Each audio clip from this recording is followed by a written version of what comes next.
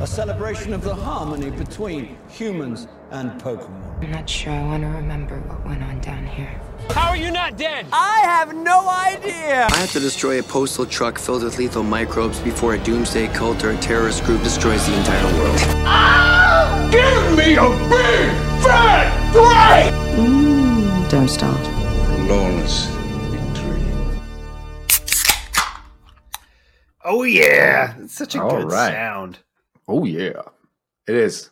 I like every time I open a beer, or even we do sparkling water in cans. Every time I open a can now, I think of our show. It's Yep. like synonymous. Yep. That and the Wilhelm scream, obviously. Of course. That's Welcome to Movie Boners. Hi, everyone. Welcome to the show. How's your beer over there? I have no clue how to feel about this beer. It's like this episode. You know what? I was like, I got nothing to be relevant with the show, but maybe that works. I'm going to steal yours. Okay.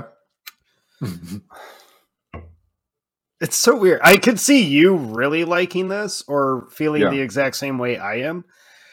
So I'm drinking Fluffy Nuts.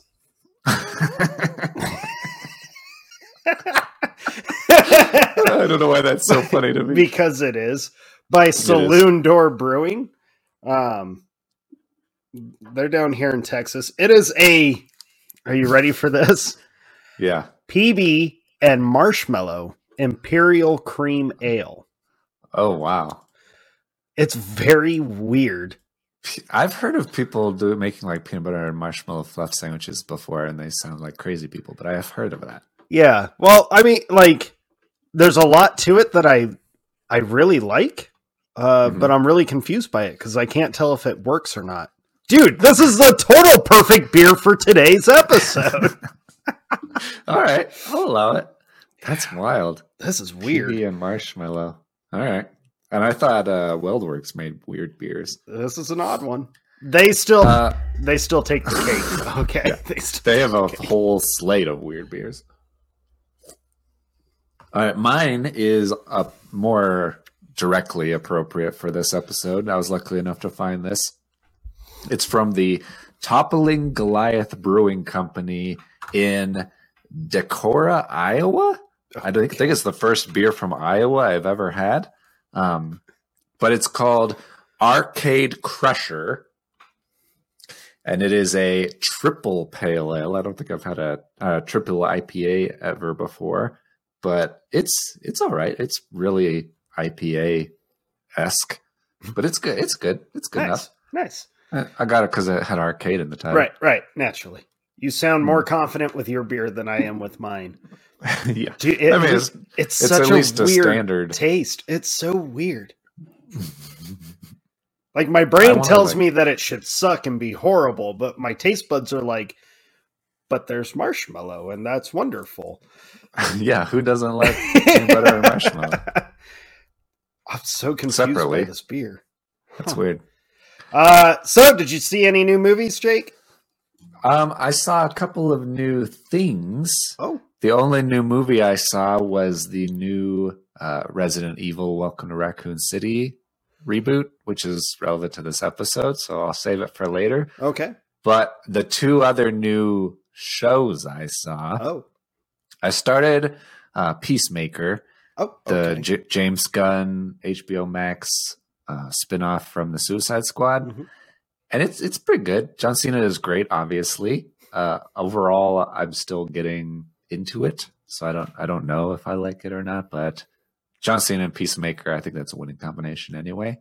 And then the other thing, you're gonna laugh at me for this. Netflix has a TV series called Love is Blind. Oh no. And it is a reality I know what dating this show is. And I am obsessed with it currently. I binged the whole first season. I am deep into the second season already. And I don't know why. I find those shows very entertaining. Not so much like The Bachelor and Bachelorette, like they're less interesting to me, but like Bachelor in Paradise, where they like bring all these people to you this go for the place super trash version of trashier the better, yeah, I say. Yeah. Yeah. Yeah. So this is like that, but yeah, I don't know. It's really fun, and I like it a lot, and I've been watching it a lot. All right. All right. You didn't expect that, did you? No. Well, I did go see a new movie that is also very relevant to this episode. Actually, it's the movie that we're like, well, this is coming out. This is supposed to be big. We should do this episode. So I went and saw it. I went and saw Uncharted. Yeah. It was okay. Some of the action was cool. It was all right. It was okay.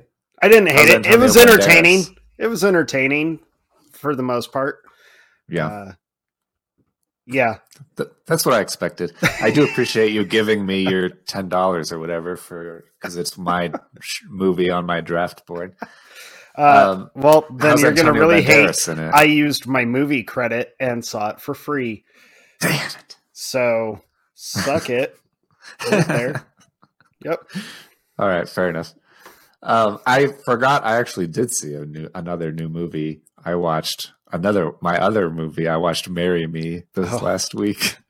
Did you see it by yourself? Because Christy was like, nope.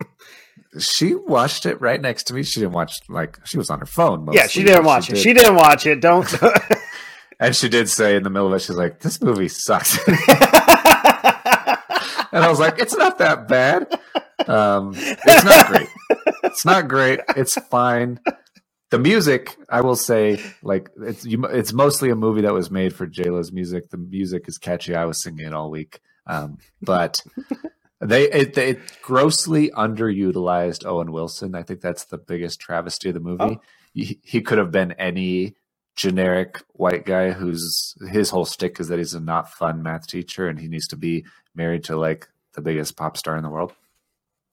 And so you could have put anybody in there. I think that they didn't really use Owen Wilson to his full potential. Oh, okay. And so it's generally forgettable. I think that it's rated at a 6.2 on IMDb. I think that's high, honestly, but it's more like in the 5.5 range. But yeah, Uncharted had a 6.7 right now, and I thought that was a little high. I would have given it a 5.9 or maybe 6.1 if I'm really, really, really generous with it. Yeah. Yeah, there were just parts of it that I was like, well, that was a dumb decision. Okay, why'd you do this? Oh, that was predictable. And then there were a couple scenes I was like, that doesn't even track with anything you just saw on the screen. What? Interesting. And then I also watched, because I couldn't sleep one night, and I figured, well, this movie will knock my ass out and I'll sleep through it.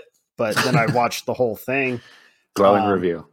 It starts off bad, okay? But I'm going to save my official opinion for when we do the episode. I ended up watching one of the Oscar nominees, which we'll be doing a whole episode on later. Yeah. But I watched Spencer with Kristen Stewart. Yeah. The Diana movie. She does a really good job. I'm going to save my opinions on all that on the movie itself for when we do the episode, but I ended up staying awake for the whole thing, which kind of bummed me out because I was really tired. But yeah, that was not the point of the movie. Right. Which I felt like that was karma coming to bite me in the ass. It was an all right movie. I'll say that. Okay. I'll say fair enough. More stuff, but yeah, so that was. I'm really interested to see The Cursed that just came out as well. I am planning on watching that, and I know that one is on your draft list, which I'm a little torn, dude. I'm a little torn because I don't want to contribute to your draft, but I'm going to be forced to contribute to your draft. So I'm a little torn. I'm like, man. It's your normal habit. Jake's a jerk for drafting this one, but not really. Yeah, I'm hoping to see that next week on my day off. My next day off. Nice. So checking in on our draft, we've mentioned it. We did a draft at the beginning of the year. It's going well. well enough, especially for you. You are in the lead with your team has an average rating of 7.067. And at total box office, you're so close to breaking the first one to break 100 million. You're at 99.75 million. My team is less than a point behind at 6.367. And then I'm at 60.31 million. 39 million away. I'm not even bragging because I know that I'm about to get stomped on so bad. Next week you have a uncontested week with 2 movies coming out, but yeah, after that it's March, baby. March Madness, as we'll call it. I have a whole month, right? And I've got, would you say, less than 100 million? Yeah, just under. Yeah, and you're gonna have first weekend in March is gonna be like, we're gonna quadruple Dustin's whole month. So. Your biggest movie is still Jackass Forever at 53 million. So I'm just not like, I mean, I'm happy that I'm ahead, but this sucks. Yeah, we'll see how much ground you can gain next week with the outfit in Studio 666. But I think you said which I'm like, I'm not banking that I'm gaining anything with either of those. I was like, man, what did I do? Yeah, I would have done so many things differently looking at this board. My shit is not spread out well. It looks like a toddler picked this. I don't know what I was doing. I mean, I'll give myself some credit in saying that, like, it's only one movie that I really missed out on, and I made some pretty stupid fucking claims that I'm, like, really kicking my own ass over. Because I was like, oh, it'll be huge, but I'm not sure fans are going to be like flocking to it because it's yet another Batman flick. And then I started seeing all these early projections, all these early reactions, and like all this early hype. And I'm like, oh no. I was so shocked you said that in the episode. That's why I took the Batman first, because I was like, he's going to take it. And I couldn't believe you didn't. And yeah, I was like, you are retarded for not taking this and thinking that fans won't like it. I'm so dumb. No, I didn't say they won't like it. I just said I wasn't sure that like it would maintain. Like there's no longevity to it. It wouldn't be, which is just as stupid because every time I watch the trailer for it, I'm like, oh, I'm going to see this movie so many times in the theater. Yeah. And I'm going over there like cha-ching, cha-ching, cha-ching. Yeah. I feel stupid. I like Avatar 2 is my saving grace because I was like, I needed to get my box office up. I didn't realize it doesn't come out till December, and depending on when we cut this off, I may get hardly anything out of it. So fuck me, I guess. I'm hoping that they like middle of the year. They're like Avatar 2 postponed. Mm-hmm. It's highly likely. That would be wonderful, but I don't see that happening. So we shall see. It'll be a wild ride. Well, let's do this. All right. So enough of that. Today's episode should be very interesting. Like Dustin said, Uncharted came out. It reminded us of how much video game movies there are and how much they all are, for some reason, generally terrible. Or average or mundane, at least, at best, maybe. Yeah. And so we're like, let's do an episode about video game movies, video game adaptations. That should be interesting. Yeah. So it won't be a top 10. We're just going to kind of talk about like why they generally seem to be failures, even though there are some that are not necessarily failures. And I'm excited to kind of go over those. But no top 10 because I don't have top 10 and Jake doesn't have top 10. No. I think the most interesting part of this could be our personal perspective because neither of us are gamers. Well, you say that, and you said that last week, and I didn't correct you, but I feel like I'm enough of a gamer to have some say. I played computer games my entire life. I had a Nintendo 64 was my first console. I had an original Xbox and an Xbox 360, played the shit out of those. Yeah. And then I had I like every console that existed because I had like friends in like NES, Super Nintendo, GameCube, Sega Genesis, Dreamcast. I played a lot of games. So, okay, I'm going to put an asterisk then because I did all the same shit. I've been playing arcade games. I had the 64. I had a PlayStation. I had the first Xbox. I've played games. I've beat games.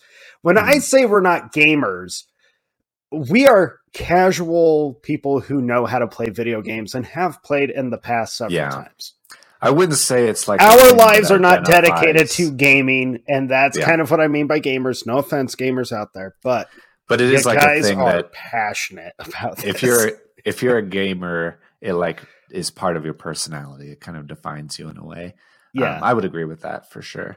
So we are casual gaming people. You probably frequent gaming more. I do not. In fact, I've kind of taken a semi-firm stance on not gaming at all these days, but that's my own shtick. Yeah. I've gotten away from it recently, probably in the last year or two. But I still have the roots, the history of it in my life. It's kind of interesting. Like we've never played a game together, so it's certainly not like we're gamer friends or whatever. Right. So I think our perspective, not being like diehard gaming people, I honestly, looking at this giant list of like video game based movies, I've only played a tiny percentage of them. I've played several other games that have no movies to them. Yeah. But yeah, so I think it'll be an interesting perspective. Yeah, I think the adaptation stuff to it really comes into play. But so did you watch any video game movies this week? Watched several. Okay. I revisited several that I remember being disappointed by because it had been a while, and I was like, maybe I was just bitter because I was more of a gamer back then. And maybe it's actually decent. And there was at least one example of that. I also watched one or two new ones that I had like avoided because I had heard they were terrible and why bother. But I was like, this is the time to watch them so we can talk about them. And so I watched a good handful. I did that more than I watched Oscar movies for our future episode. Yeah. I definitely got caught up in watching and prepping for an episode that we're not even doing for like 2 or 3 more. But I have so many to watch that I was like, this is the perfect time to get some of these knocked out. And then it was like Wednesday, I woke up and was like, shit, we're doing video games on set. Like, I need to watch video game movies. And I was like, all right. So I'm looking through the list and I'm like, I guess I'll suffer. I'll rewatch Super Mario Bros. Just to confirm just how god awful this movie actually is. And then I couldn't find it on any streaming service. And I was like, I think the movie gods are telling me something.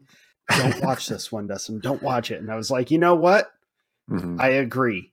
So I did not rewatch that one because fuck that disappointed. Movie. I'm so disappointed. No, Super Mario Bros. People are disappointed in you, Jake, for liking it.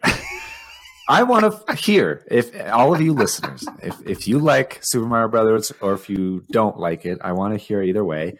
I think it's actually pretty good. I mean, for one thing, how do you make a movie about the Mario universe in a live action way that's different than what you ended up with, especially in the 90s? It's a very like 90s kind of movie. I think it's fun and campy and weird and kind of gross, but also fun and funny. But see, those are all I mean, minus you thinking it's fun, but I would say those are all the reasons why it failed so bad. Because people, it's kind of the same way. And I was looking up like, not just articles from like different internet media folk, but kind of reading like Reddit threads or just comment sections of why the video game movies seem to be disappointing, especially to the gaming community, which is a huge community, has been huge. I did not quite appreciate or understand just how long the gaming community has actually kind of been around. It's been a long fucking time. And I guess I never really considered their fandom to be quite so massive or whatever until like the last 10 years or so. But prepping for this episode, I was really like kind of served a giant humble pie of, oh shit, the gaming fandom and these people like give it to, you know, Pong. So they've been around since video games have been accessible and arcade games. Like it's a real thing and I won't take anything from them. I've got close friends that are diehard gamers. So yeah, I but think it was like, that's such a good point to bring up because you kind of forget how dedicated people were to games, obsessed with games from the very beginning. Yeah. And whether it was Pong or there's a documentary, The King of Kong, which is like this guy who's like going for this world record in Donkey Kong, like the old arcade cabinet Donkey Kong.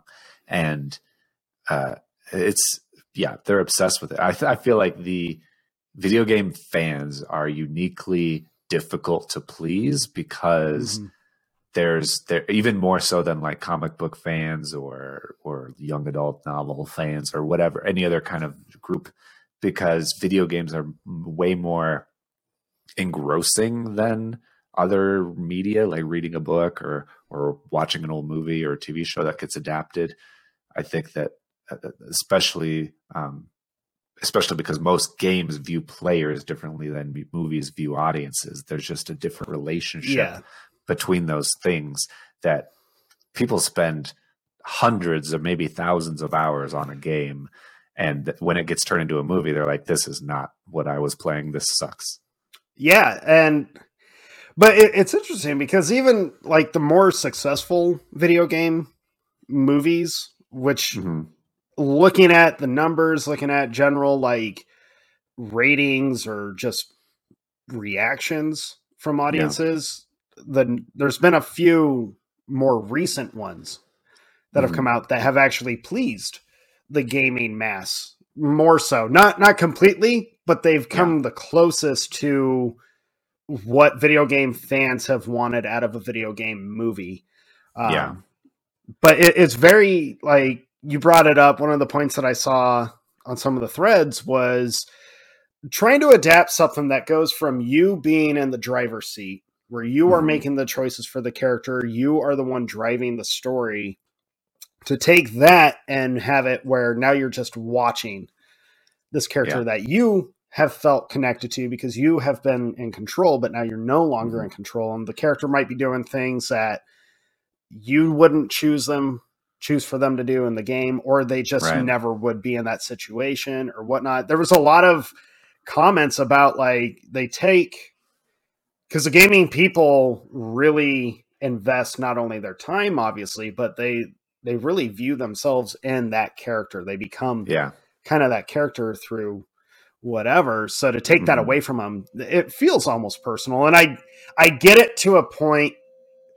You know, we're comic book fans. So when I watch a comic book movie, I can be pretty forgiving up to a point though. And as soon as you start making this character do stuff that I'm like, that character would never do. Yeah. It crosses that line for me. So I understand their point of view on that for the most part. I would say I have more grace in understanding that. But yeah, it was really interesting kind of reading that, because in the more successful ones that have come out recently, I'm like, but they don't focus so much on what that character would do or like taking that away from the player. They're just creating this world and making the world more real. Yeah. And that seemed to work the best instead of trying to do this one-off story. And also there's so many like game sequels that are viewed way different than like movie sequels. Have you noticed that? Yeah, like, definitely. Like, that was really interesting because I realized some movies are based off of like some random part in the whole game franchise, and they chose that one to base the movie on.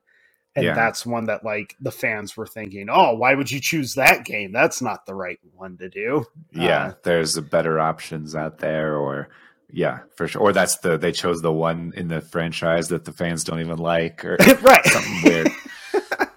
Yeah, I think that those are all true, and those are all good points. It's also interesting the kinds of games that are chosen so often. I noticed so much of a trend in the list of video game movies.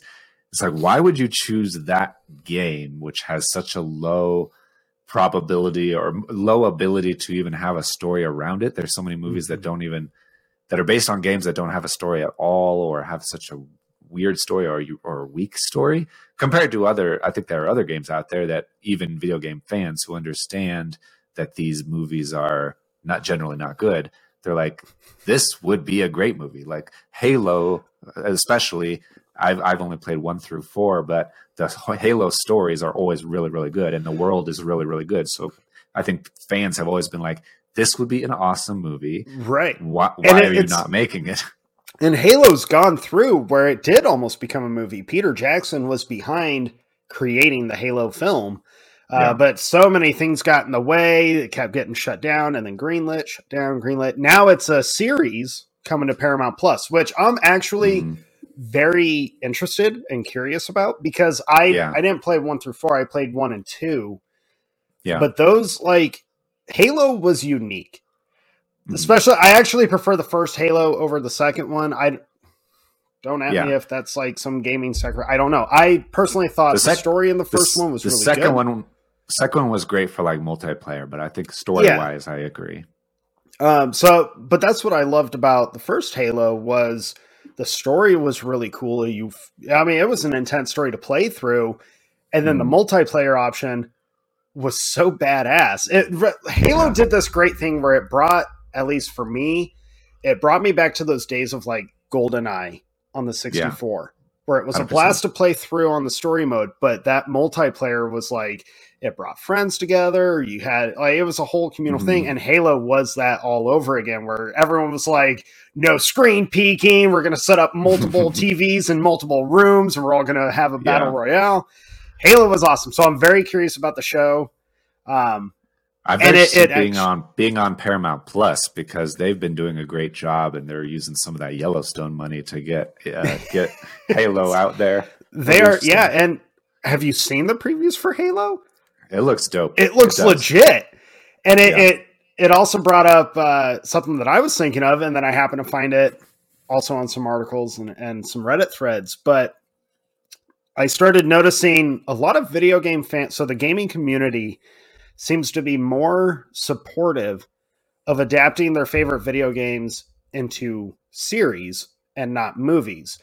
And I thought, well, that's interesting. And the more I read and started thinking about it, the more I learned it's because video games are huge.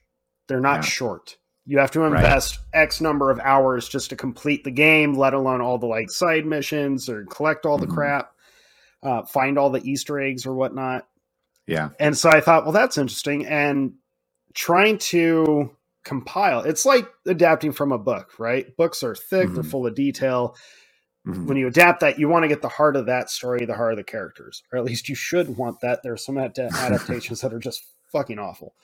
Right. But then I thought, well, with these games, people are looking for bring this world to life and just don't try to compact it. Like, just play it out. You don't have to do exactly like the same as the game, but play out this world. Be open to this world. And you can't guarantee that a video game movie is going to be a franchise, although they keep trying it. They keep leaving these movies open for sequels that you're like, they're not getting greenlit, guys. You should stop doing this. Yeah.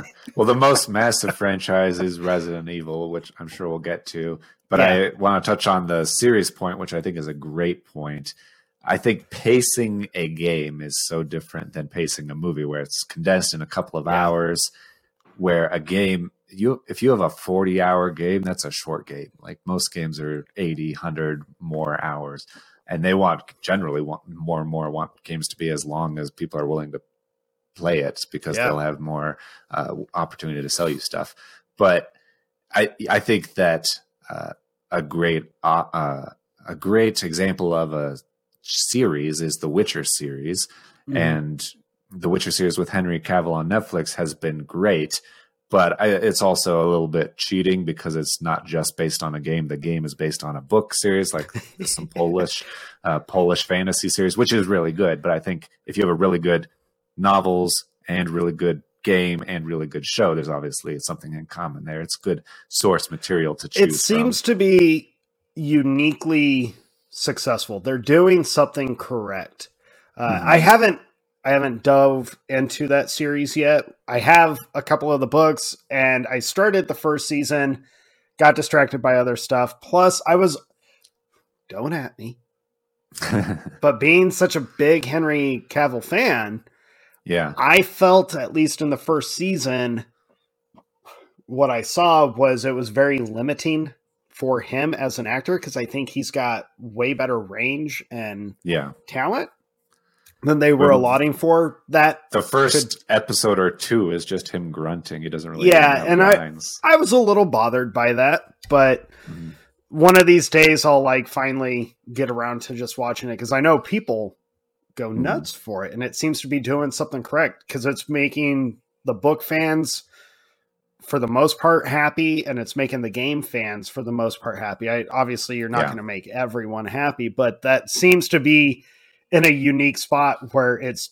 doing the best job of pleasing not only one adaptation or, fandom, but two. That's nuts. Yeah, for sure. And it does a good job of taking the world, keeping the world familiar to the people that know it, and also accessible to the people that haven't, that are coming to it for the first time. That's a big problem with these movies as well, is that it's not just for the fans. If you just made a movie for the fans, I think it would be easy. But I think they change things about the video game story or characters or whatever, so that normal people who have no context can enjoy a movie about something interesting. So I'm going to touch on that because it's just a good segue going off of what you just brought up. I think one of the better video game movie that we've gotten recently, and it's because it really just brought you into this world instead of focusing on one certain storyline or one specific thing. It was very much like, well, here's a whole world and here's a story that goes in it. But Detective Pikachu might be one of the best video game based movies we've ever gotten. And when I was rewatching it this week, because I was like, I know I'm a fan of it, and I know it was widely accepted. It's not the perfect movie, but there's rarely a perfect film. Yeah, but there's very little wrong with it. But I was like, man, I saw this with my daughter. She loved it because she's a giant Pokemon fan. I found myself loving seeing these Pokemon brought to the big screen because when I was younger, I loved Pokemon. I was a huge fan of the show. I played the Game Boy and Nintendo 64 games. I played the card game. I had all the cards. And I realized they did a brilliant thing where they didn't focus on Pokemon battles, but they still managed to show a couple. But they brought you into this world where just Pokemon were just a part of life. It wasn't, oh, we discovered these. It was simply no, Pokemon have been around forever. This is how it is. And it was more enjoyable to watch this world where these creatures coexist with us than it was to watch people go around trying to catch them and make them fight. And I was like, it's so unique because all the success was, here's a world, and on top of that, we've got Ryan Reynolds voicing Pikachu, which was the selling point. Let's be honest, folks. Everyone originally went to see it just because it was fucking Ryan Reynolds, and then we saw it, and everyone was like, "Oh my god, that was actually a really good movie." Yeah. As somebody that never watched the show and couldn't care less about the card game battle, whatever thing, and barely played any of the video games, if you made a movie about Ash and the Team Rocket and the normal Pokemon story, I would not care at all. But when you say, here's a story, that's a detective story with that Pokemon happen to be these creatures in it, and Ryan Reynolds is hilarious, I'm like, yeah, 100% I'm into that. That sounds great. And I will note, I actually have played, and I played it all the way through, but the actual Detective Pikachu game that the movie is primarily based on, They differ quite a bit, but they share a lot of the similarities, a lot of the same like little principles.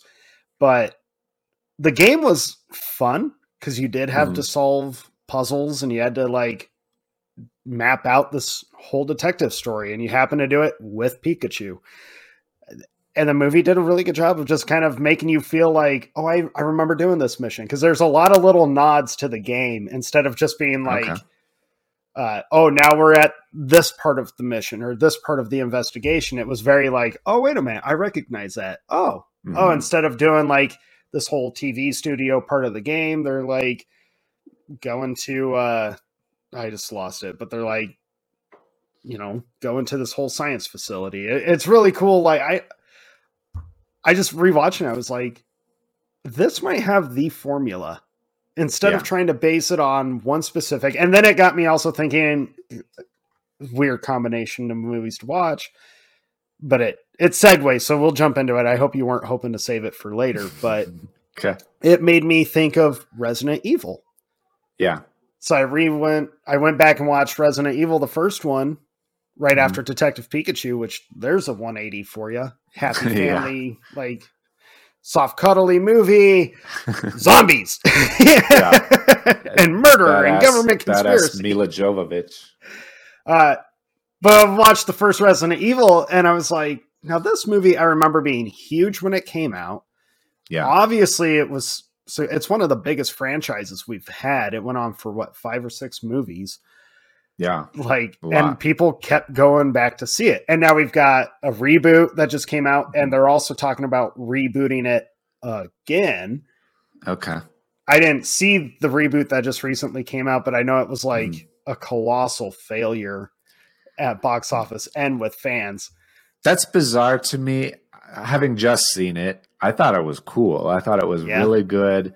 Even just as like, if you don't know anything about the games, which all I really know about the games is some of the main characters and that there are zombie dogs in it. And it's scary. Horror games, I think, are a great thing to adapt because horror games have so much in common with horror movies. Yeah. They have a similar premise and a similar goal of scaring you in similar ways. So I think that they work well generally. And I think that Escape from Raccoon City or Welcome to Raccoon City, I think that's what it is, the new Resident Evil, does a good job of being a horror movie without depending on any game stuff. Like there's a lot of game stuff in it that I recognized, but even as a horror fan, I think it's an enjoyable horror movie. There's some cool imagery, visuals. There's some scary parts. I thought it was a good movie. That I would be fine with that being the new trend or the new franchise. But if they want to reboot it, that's fine too, I guess. Yeah, we can't control Hollywood. Now, I have not seen Welcome to Raccoon City. I am curious about it. I'm just kind of I don't know when I'm going to get around to watching it. I've got so many movies that I got to watch in the next few weeks, but we both do. Yeah, we do. Even with next week being another kind of this style episode. But anyways, but it got me thinking, and I started looking up because I was like, I remember playing, not like playing through, but playing a few of the Resident Evil games now and again at like friends' houses, or I actually had, I want to say it was Resident Evil 4, which was really cool. I really liked that game. Obviously the movie franchise had already been going pretty strong at that point. But anyways, I was like, I don't remember Alice in the games. And so I was looking up, like, was she ever a character? And she was like, no, they created this whole story. They created this character. And what they did was they just put in elements from that game or from the whole game franchise to like appease fans. They hint at stuff to appease the fans. And they give the fan service of like the style of zombies that you see, that you have to fight, the way you kill them, the way you fight them, the zombie dogs, the Umbrella Corporation. Yeah. And people accepted it. Gamers were like, yeah, we're good with this. And there was enough. All new characters, and rewatching now, I was like, the movie kind of plays out like a video game. They literally have to go to like the next room, aka the next level. You have to like put 2 and 2 together to move on. People die. Like your partners are going to die. Naturally. I kind of want Monica to watch Resident Evil, I think she'd get a kick out of it, but she doesn't do so well with like the blood and gore and horror genre. But I'm like, there's parts of it I think she'd get a big kick out of. She would like the action, because to me, it's more of an action movie than it is a scary movie. Yeah. It just happens to be some blood and gore. Yeah. That first franchise is just a lot of fun action mostly. Yeah.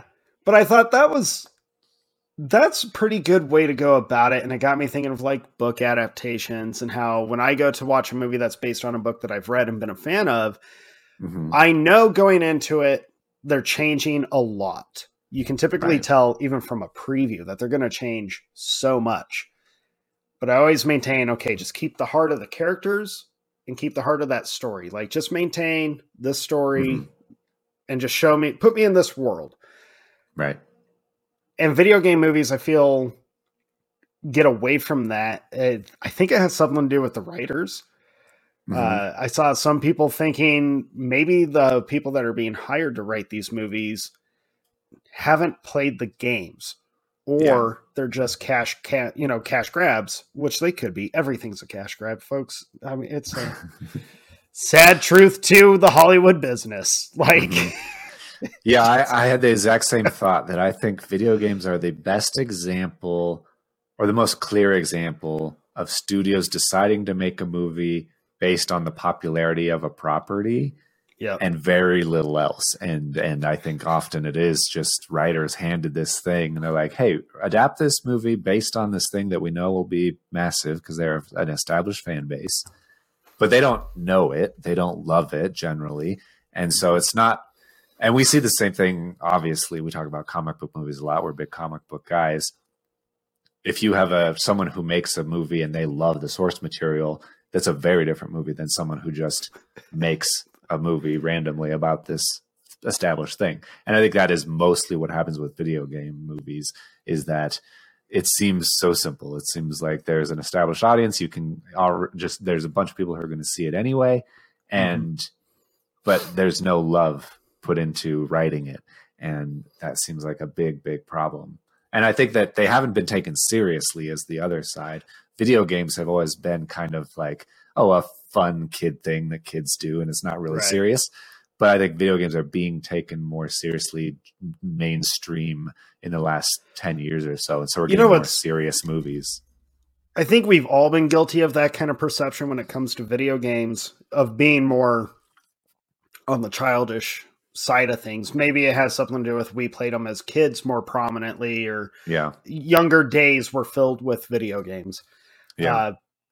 But even thinking about some of the video games back then and a lot of the video games the last 10, 15 years, like I feel there have been way more adult themed games that have come out than there have been kid friendly. I think Nintendo might be the only property out there that's still maintaining like the family element of their video games. But even Nintendo has come out with some doozies that are for mature audiences, or the teen rated games are higher end of that age limit, what have you. But yeah, it was like, some of these video games and even the video game movies, I'm like, well, that video game is not like child friendly. I mean, the Resident Evil series is not young child friendly. Some kids might dig it. Good on them. But like Doom, not child friendly. That movie is wretchedly bad, by the way. I've watched that this week. I had never seen it before. I've watched it for the first time this week and was like, this just gets worse and worse as the movie progresses. I rewatched Doom as well. I remember like thinking it was meh. It was like barely boring, but the one like first person Doom sequence where he's like slaughtering demons is pretty cool. Like you can watch 5 minutes of that movie and be like, this is okay. But the rest of it's not that great. The funniest part to me is seeing The Rock at that early stage, and he's so small compared to now. He's tiny compared to what we see him as now. And I'm like, you can tell he was still, because when Doom came out, he was still using like the wrestling persona and kind of everything was still wrestling driven.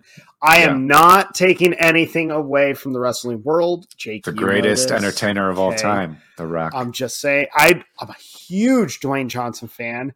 Yeah. Like, I think I've become more of a fan of his over time than I ever was originally. Yeah. Even though his movies generally are mediocre, Right. they're entertaining as hell. So when I watched Doom, I was like, regardless, I'm going to be entertained. And then I'm watching it and I'm like, oh my God, this feels like his direction to play this character was just think of yourself in the ring trying to direct like your crew. Yeah. Wrestling, it's The Rock on Mars fighting demons. How's that pretty sound? much, and trying to bark orders. And it just, at no point in that movie did I feel like he was the intimidating sergeant that he's supposed to be. No offense to Dwayne. I think if they made Doom now and he played Sarge now, with probably a different director, I think it would be a different opinion. I think the movie would probably still be meh. Let's just be honest. Yeah. But I think at least the acting would be a little better. But I was like, everyone in that movie, I was like, man, Rosamund Pike. Right. What happened to her acting? Like, Carl Urban, we know you're better than this. Yeah, had a good recipe. It was just executed so poorly. And I remember the reception of that movie was like, oh no, what did they do? Yeah. And it got me thinking of other properties that I always thought would be cool. Like, I always thought a Duke Nukem movie would be awesome because I played that as a kid. Yeah. Which is a very like cheesy, campy series, but it's such a fun series. But it's so much really fun. I think it would be awesome. I remember always wishing that they'd make like a Turok video or a movie based on the game, because Turok was badass. But the older I get, the more I'm like, yeah, it'd be cool, but I think it would suck and that'd make me sad. Yeah. It's also kind of that franchise's time has passed. I don't know that anybody knows what Turok is anymore. Oh yeah. If you don't know Turok, it was a cool game. You were a guy who was like implanted in this world with dinosaurs and you had to survive. And there were other like creatures coming after you. It was a survival game. You had to fight other people and stuff. Turok was cool. You were a Native American with a machine guns fighting dinosaurs. It was awesome. It was pretty sweet. It was pretty but sweet. you mentioned something about just right at the beginning before we got into Dune, you were talking about a series that were more mature, video games that were more mature, and then movies that didn't seem to fit or backed off of that. And I thought you were going to jump to Max Payne because Max Payne is the same thing for me. Max Payne, I have a whole thing. I was just telling my daughter about Max Payne. Yeah. To this day, Max Payne is my favorite game. It was the first like super mature game I played from start to finish. I actually beat the game. It was hard as fuck to beat when it came out. I was struggling. I have never been so invested in a video game storyline though. Max Payne's story was nuts. It was full of just some of the most intense scenery, imagery, like missions, the stories, like all the little video cuts that were in it made the story even more intense. Your situations were dire. I was telling my daughter, like, you didn't survive getting shot nearly as much as you do in most video games. Like, you got shot a couple times and that was it for you. Unless you got your little med kit. Because you have to have that. Yeah. But I remember that video game, that first one especially, played out like a motion, like comic. It played out like a movie, essentially, where this is the perfect story. Yeah, it's long as hell, but this is the perfect story. If you were ever to adapt a video game into a movie, Max Payne would be the one. Yeah. And then they were like, hey, we're making the Max Payne movie. And I was like, fuck yes, this movie's going to be nuts. It's got to be hard R because some of the shit that Max goes through is just, he has a whole nightmare hallucination of seeing his dead baby shot in the crib. Like, holy fuck. So I remember telling friends about it, about Valkyrie the drug and how it like creates these hallucinations and all this crazy stuff and the big fight shootout in the skyscraper at the end. Like, the game is insane. And then they were like, Mark Wahlberg is playing Max Payne. I was like, even better. This is going to be great. He's a perfect fit for Max Payne. Yeah. And then I saw the trailer and they show like an actual flying Valkyrie in the window, and I was like, wait a minute. Yeah, that doesn't track. And I was like, whatever, maybe that's the hallucination. I'm going with that's the hallucination. It's going to be nuts. It's going to be great. So, and then I saw the movie. And to this day, I don't know if I've had a more disappointing adaptation from any medium other than the Max Payne. Like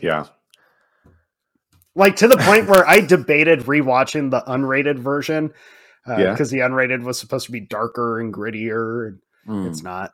And I just couldn't bring myself to do it because even seeing the cover of Mark Wahlberg's Max Payne was like, it's infuriating. Like I'm angry looking at this cover. It made me even rethink, like, should Max Payne be in my top 10 most hated movies? I wonder if it should be.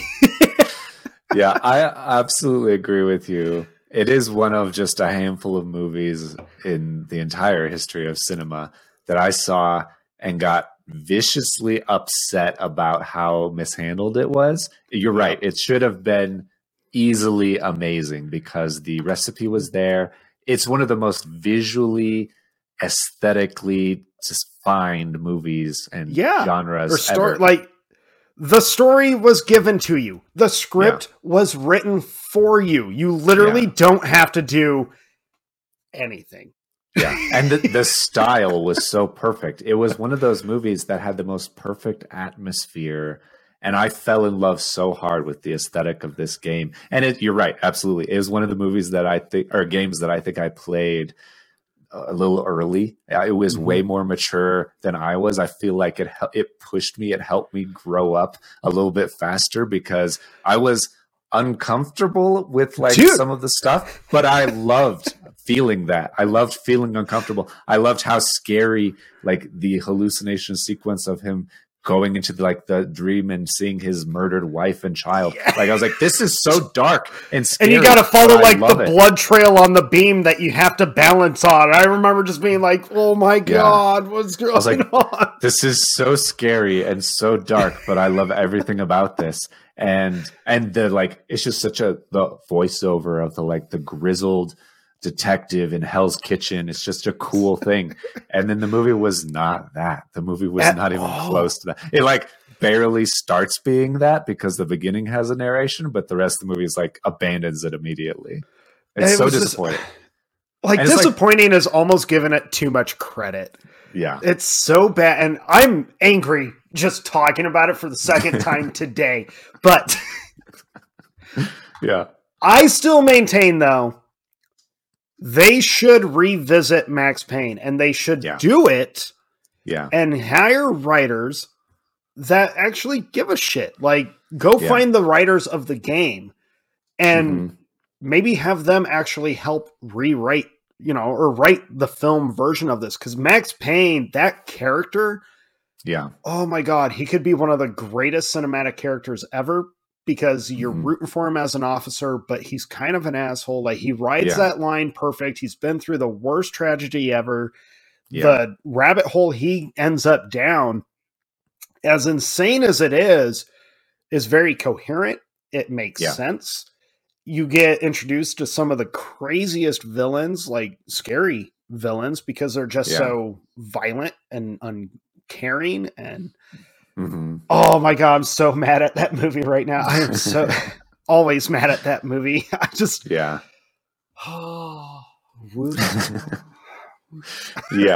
And it's one of those movies that feels very pared down for PG-13. Yeah, they used a lot of their rating grace for showing a woman her naked back and slightly sexy attire, but it's not actually. It's not. You could have gone further if you had focused on more of the story, and it's so disappointing that it was changed for what they think would be a general audience, but then nobody cared about it. So why would? But everyone hated it. Everyone hated Max Payne. Well, I shouldn't generalize.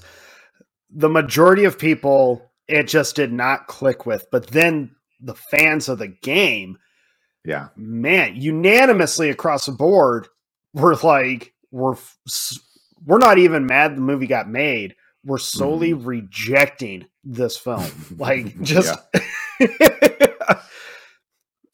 oh my God, to this day, I'm so mad. And yet at the same time, I'm like, if there was ever a video game to adapt, I feel like this would be such a great one, because it would you have the chance to bring in people unfamiliar with the game who don't care about gaming. You could bring them in and make them fans of just this story, this world, maybe pique their curiosity, maybe visit the game for the first time. And then you have the gamer fans who would be like, we remember this. Thank you for bringing, I mean, there's so much, and the formula is already there. Like you said, it's there. Right. You just got to figure out how to like either condense it down or turn it into a series. That game would work for like an HBO or Netflix, whatever stream site, because it would not be a family friendly show. So you'd have to put it on a network or a service that doesn't have to worry about family friendly or following certain guides, it would be an HBO or Netflix or something. But like you, I remember there were so many parts during that game, whether it was the extreme violence of like watching a guy get beat to death with a baseball bat, or, finding yourself in like some pervert's scurvy den or whatever, where you find some not family friendly material there. Yeah. I remember playing the game and having to look over my shoulder and being like, oh man, if my mom sees this, she is going to freak. Where is she? Yeah. Like, is Which this may mission be almost done? That may be some of like the excitement of it too, though, where it's like, this is exciting. It's taboo, or I don't know what it is, but it's so mature. Playing it when you were young, you were like, I am not supposed to be seeing this happen right now. Yeah. But it felt so adult, and it felt so cool, and it was packaged in such a good way that I loved all of it. Oh man, see, I knew I was going to go on a rant. I was like, Jake's going to trigger it, or I'm going to trigger it. Yeah. Fucking Max Payne. So one of the things that I've been trying to figure out this week, as I've watched a bunch of video game movies, is why are they so bad? That seems to be the general consensus of the world. It's kind of a joke in reality that, it's a video game movie. Movies have always been bad. But why is that? And so I've been trying to dig down into it. One of the things that's so weird to me is the things that they choose to make video game movies out of. Like, obviously, Max Payne, great thing that should have a good amount of material to choose from. Same with those series, Witcher or Halo, all that stuff. Those are good choices. You have a world that's established, that's interesting, that will should translate well if you do it right. Yeah. But there are so many movies that don't, that have no story. Need for Speed is probably the biggest one. Need for Speed is a game where you choose a car, an exotic car, and then drive around a track. There's not even characters, let alone a story. Yeah, you just drive your car around and you like complete certain missions. It's a lot like, do you remember the game Driver? Yeah. Need for Speed and Driver kind of remind me of certain like same elements. You do certain street racing missions or whatnot. Driver was like the toned down, more widely accepted Grand Theft Auto, because you're still doing like devious missions, but it's okay because you're not watching prostitutes get shot in a car and dragged out. You're not like straight up murdering people on the street. Yeah. I never saw Need for Speed. Okay. It's one of those movies that's so, I don't know if it should be easier to make a movie because there's no attached fandom to like these characters or this world. There is no world. There are no characters. So you could just take a property, make a cool car movie, and win, you think. That should be easier. But it's generally considered terrible. Like, it's not a good movie. I don't know why it was made. I don't know who made it. I don't know what the deal is, but it is one of those movies that there's no reason that you should make that movie. It's got a pretty above average rating though on IMDb. It's at a 6.4. Okay. I mean, that's so I know it's on the higher end of rate. I was noticing something when I was scrolling through all of IMDb's video game based movies. Mm-hmm. None of them top 7.0. Okay. The average, I think the highest one I saw was like a 6.7, which is pretty good. Yeah. But they all averaged though were like 4.1, 5.2. Like they're all pretty low. You get to movies like Alone in the Dark, which is a horror based. I never played the game. I never even realized it was based on a game, but I did see the movie. Yeah. And that movie is one of the worst pieces of film I've ever seen in my life. I remember just being so like, what am I watching and why am I still watching it? And then right when you have that thought, you're like, oh, the credits are rolling. What the hell happened? Like, what was the point? There were several, because we didn't have to make our own lists. I did look at some top or bottom movie lists, and Alone in the Dark seemed to be very commonly in the bottom 1 or 2 of worst video game movies ever. It's so bad. Yeah. And I didn't even. Part of the problem is Uwe Boll, who I joked about last week. He made about like 8 different video game movies. And I don't know why. I don't know why that's his thing, but he's awful at it. He should stop it. Yeah, and that Alone in the Dark is one of his, where he's just made terrible, terrible video game adaptations and chooses the weirdest things. Blood Rain, he's made 3 of those, which is understandable because it's really just a series about a hot chick fighting Nazis, and that is what the movie is. Well, I saw the first one, and I remember thinking the first one, again, I didn't know it was a video game first, but when I was watching it, I was like, but why? This movie is so bad. And you're like, but Malcolm McDonald's in it, right? He was in that first one. And you're like, not that his one role should save a whole film, but yeah, I remember Blood Rain just being so bad. And then you were like, I was working at Hollywood Video when that movie came out, and I watched it because it's like vampires, and Underworld was huge. And I was like, well, I loved Underworld, so I'm just going to watch action vampire movies. And I remember watching Blood Rain and being like, so the whole point of this movie was to get her naked. Yeah. And that's really the focal point of the whole film. It's like the 1 or 2 scenes that she's nude. And you're like, could have just watched the beginning of Terminator 3 if I wanted to see her naked. Like, right. Yeah, that does seem to be the point of those movies for sure. I watched the main Uwe Boll movie that I had to watch because I hadn't seen it before, and I don't know why I bothered, because it's based on one of the worst video games ever. So I don't know what you expect when you adapt it into a movie. He also made a movie called Postal, based on the video game Postal. And again, never saw. The whole point of the video game Postal was like to make a game that's as offensive as possible.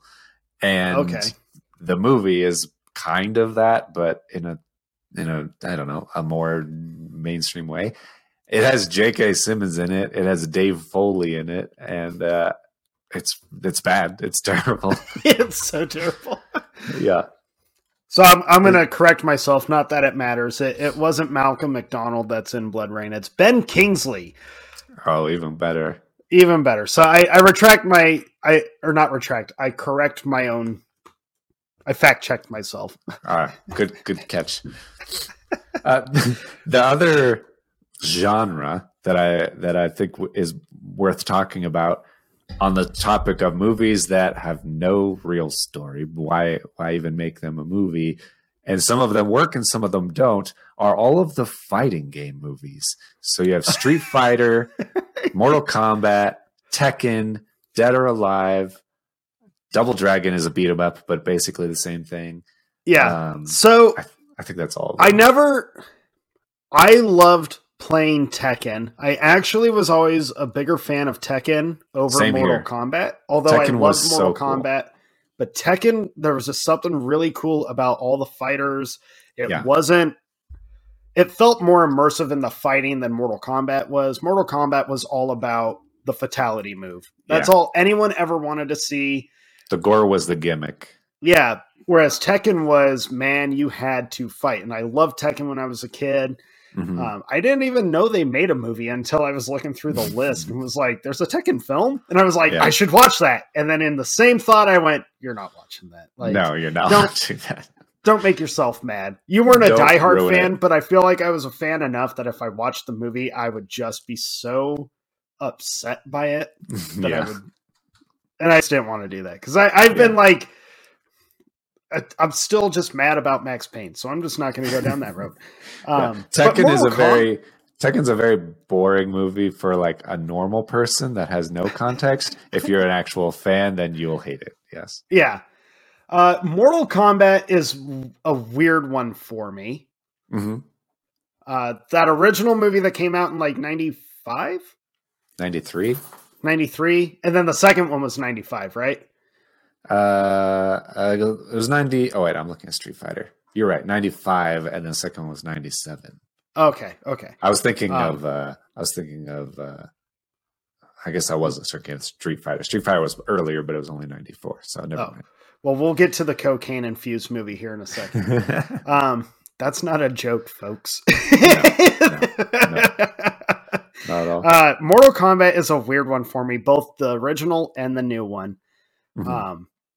I was a big fan of the games. I remember sneaking over to a friend's house to play it because it wasn't allowed in my home because of the gore, the blood. Yeah. And I remember playing it, loving it. Scorpion has always been my favorite. Him and Reptile have always been my favorite characters of the game because Scorpion was so badass and he represented so much. Like, he looks hellish. He's from hell. He was like, I get to just fucking annihilate people with this crazy scorpion tail thing, chain, hook. It was fun. And Reptile was just neat because it's Reptile. Yeah. But that first movie comes out and I remember watching it. And at the time as a kid, you watch Mortal Kombat, you're like, this is the coolest thing I've watched. You watch Mortal Kombat when you're like 10 and you're like, this is what? You watch it as an adult and you're like, oh my God, how did this get greenlit? And then you watch Annihilation, you're like, scratch that. How did this get greenlit? Yeah. This is so much worse. The first one's a masterpiece in comparison. It is. But it was like, I thought the same thing where I was like, but Mortal Kombat isn't really story driven. It's a fighting game. And the story, the stories are always the weakest part of those fighting games. Where it's and like, the story cares. for that original Mortal Kombat, and even the story for the new one, where they tried to beef it up a little bit, you know, they're both really weak. And although I like both, I like the original and I like the newer one, but I would not say that either one are like awesome. I know I brought up both of them in our Kung Fu episode, more so for the original one just being nostalgic and fun for as bad as it is. The new one, because I'm a fan of a few of the actors that are in it, and they do some pretty cool fight scenes. But the story-wise is like, this is so weak. And you wonder, like, I get that they're great examples of the cash grab. Right. Of the studios being like, there's money to be made here because there's so many people widely love these games. Let's just show the characters. And as a Scorpion and Reptile fan, I, as much as I give grace to those movies because they're just dumb and visually entertaining, I'm always disappointed with how they handle Scorpion and Reptile. I'm always like, you don't give them the light of day they deserve, and you kind of cheapen like they're fighting compared to what I remember from the games, and that kind of bums me out. So I'm torn on Mortal Kombat. The story is definitely like weak because you feel like it's forced. It takes a back seat where we just need to have these characters have some sort of interaction where they end up fighting. They're trying to give purpose to the fight. Let's just throw them all in a tournament and then we can have them fight. And the path to get to the tournament is so obvious. And it's just, there's no real story, honestly. It's just like, it's kind of an early example of the member berries thing. It's like, oh, look, Scorpion and Sub-Zero just showed up. Okay, there they go. Like they showed up briefly. And I'm embarrassingly a big fan of Christopher Lambert and Highlander, and seeing him as Raiden is so funny to me because he's not who you would expect Raiden to be. But even then, it's like, okay, it's Raiden, it's all of these characters, and it doesn't matter. Like the story doesn't matter. It's just like a fun, cheesy thing that happens. Yeah. I saw a thing. Even when I was younger, like high school age, that was the real big age for us for like Grand Theft Auto fandom. Yeah. Those have pretty intricate stories. I like the stories got bigger and wilder and more mature because they got like, oh, I'm the bad guy. I'm always the bad guy. Right. Doing bad things throughout the city. Okay. And I'm getting paid for it. I remember in high school though thinking like, man, how great would it be if they made a Grand Theft Auto film? And there was a time where that was on the table. I remember seeing stories about where we want to make the Grand Theft Auto film. And as a high school boy, you're like, fuck yeah. Like I'm going to see boobs. There's going to be violence. This is going to be great. Yeah. As an adult, I'm like, I'm so glad they never made the Grand Theft Auto film. I feel like that would just be one of the worst, dumbest things they would ever put out. Yeah. All of the things you'd have to like put in it as quote unquote references to the game would not make any sense. And it would just make a terrible movie. Bad. It would be so bad. And I think the biggest critique would end up being like, you're supposed to root for the bad guy, but you don't want to root for this guy. And who would you pick? And what story would you pick? And I remember being excited about that. I know there's always been so many potentials. At one point they wanted to make the Diablo movie, which I would still be okay with. They would have to do it in the style of like almost Lord of the Rings style, but obviously without the inspiring moments. It would just be more focal point on like old timely folklore and all this, or the journey into hell, kind of really reference Dante's Inferno. I still think that would be cool. I think visually it could be incredible. It could be for sure. I think that those role-playing games would make better adaptations. I think The Witcher has kind of shown that, at least in a serious way. I think a movie would still be fine. Diablo is a good example. I think that all those games have deep worlds and lore and world building and all that stuff. The Elder Scrolls and Skyrim and things like that. Though that's kind of another one that they put a lot of time into those stories and the world, and it's very interesting, and the history of all of those things, that it is like the Lord of the Rings. You could totally put something together pretty easily, pretty interestingly, I think. I'm surprised we haven't, I guess. Yeah. And I am kind of finding myself siding more on, instead of adapting video games into films, because clearly only having actual success, both at the box office, longevity of the fandom, critical success, audience reactions, all that. There's only been a few of these movies to come out that have managed to hold on to that stuff, even if they end up with like slightly above average ratings. So to me, it's almost like the studio should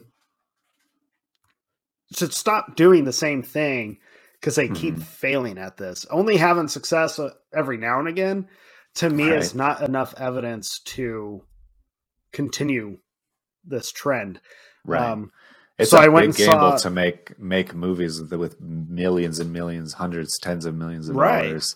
So, chances are you're not going to make half of that back. So that was one of the questions I wrote down. I was like, do you think that it's worth it to make a video game movie, or should we just stop? We've had 30 years of basically no success. There's a couple of pretty good ones, but generally it's a bad idea, I think. Generally, I think it's kind of a bad idea. And I know they're holding on to the hope of like, well, it worked when we did this one, so let's try that. Clearly that's not working though. And let's face it, if you released Resident Evil now, like the Mila Jovovich one, I think people would be less forgiving of it if it got released now than it did back in 2001, 2002. Yeah. Just because Resident Evil franchise video games are like, man, you talk to fans of those games and they're pretty invested, and they get pretty critical of even the sequels of the games. I've worked with some, and they're like, the newest one only focused on like the action aspect. They totally forgot about the whole horror aspect of these games. The missions weren't challenging. This level I breezed right through. I was able to find all these little things way too easy. So I'm like, I almost feel as strong as Resident Evil is or was, I don't think it would have the same success now. Yeah. I am surprised. And actually, before I get on this, I agree with you. I think Hollywood should probably stop trying to make the movies out of them. I think they need to find a different avenue to go down, or let the video game just be the video game. Right. Maybe we don't worry about adapting. I say we. Maybe Hollywood should stop worrying about adapting these games. Yeah. And just let them be the medium that they're in. Because even the gaming community, to me, rarely is even excited when the movie is coming out. Right. I'm going to bring up Uncharted. I just went and saw it. Yeah. And my primary thought throughout the entire movie... Now, I've never played the Uncharted games. Not once. I have no connection to any of these characters. I have no clue what I was watching. Yeah. It was very obvious, a few of the scenes where I was like, oh, nod to the game. Nod to the game. Oh, I won't spoil it, but there was an obvious, as someone who's never played, where I was like, oh, okay, I know what that is. That's so blatantly obvious. It wasn't even clever. That was just dumb. But the whole time I was watching it, all I kept thinking was like, I think, who did it? It wasn't TriStar that did this one. I forget who did it. Sony? Anyways, Sony and someone else. Okay. I don't think it was Paramount. Someone else. It was so obvious that they were like riding on Tom Holland's very fresh, huge fame. Yeah, right. That's how it felt. It felt the whole time where I was like, oh, you only made this movie because you got Tom Holland and you were like, the world loves this kid. He's super talented, but we're going to, again, they cut him short personally on his acting abilities. The dude's got range. He's got some chops. And there's a couple scenes in Uncharted where you're like, man, you could let him go. Yeah. And instead, cut him short. And it just feels like you're robbing him of just continuing to show off his skills. And then I felt the same for Mark Wahlberg in this movie. I was like, Mark Wahlberg is funnier. He's more clever. He's a better actor than what they're letting him be in this movie. And I'm like, all this is just like a quick buck for the studios, riding on Tom Holland's fame. And then the cherry on top is veteran success of Mark Wahlberg. Their chemistry is, and I don't think it's the actor's fault, but their chemistry is not all that great in the movie. Okay. And there's too many times where they're trying to be like funny and it just comes off where you're like, oh my God, you can tell every forced joke to the point where you're like, I don't think they were allowed to improv any of their dialogue. It almost felt like they were told, you say this line because it's from the game. Don't change it. Now, I don't know that for sure, but that's how it felt. Yeah. I thought Uncharted was just like, this is the worst cash grab I've seen in a while. I didn't hate the movie, but I was like, Indiana Jones fans, you're going to hate this movie. Yeah. Like, you're going to have a lot of problems with this movie because it pretty much tries to blatantly rip off of Indy a lot of times. Yeah. Fans of heist movies. I felt that a lot, that there's a lot of the adventure-ness of it is Indiana Jones like. Also Tomb Raider, which I think we'll get to in a second. Yep. But I know they've been talking about an Uncharted movie for a long time, and fans have like the fan casting of that character, Nathan Drake. They were like, Nathan Fillion should be that guy. And I don't know why they didn't. Maybe they wanted a younger actor so that they could make it into a multi-year franchise or something. You can tell they want to turn it into a full franchise. But they made a weird decision that I saw after I watched the movie, because I went on to like read about it. Yeah. Apparently they made this movie as a prequel to the games, which to me kind of sets you up for failure if you're hoping to turn it into a film franchise.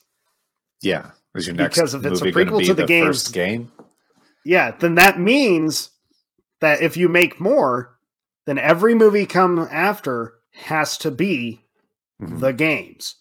Right. It can't be your own thing. It's got to be the first game, the second game, however long your franchise you think you want it to go for. Or if you can do a thing where they're like between the games or something. I don't know. Or how between the games. out. Either way, though, yeah, you're setting yourself up for immense failure. Right. If you do it between the games, you're robbing the fans that want to see that first game put to screen.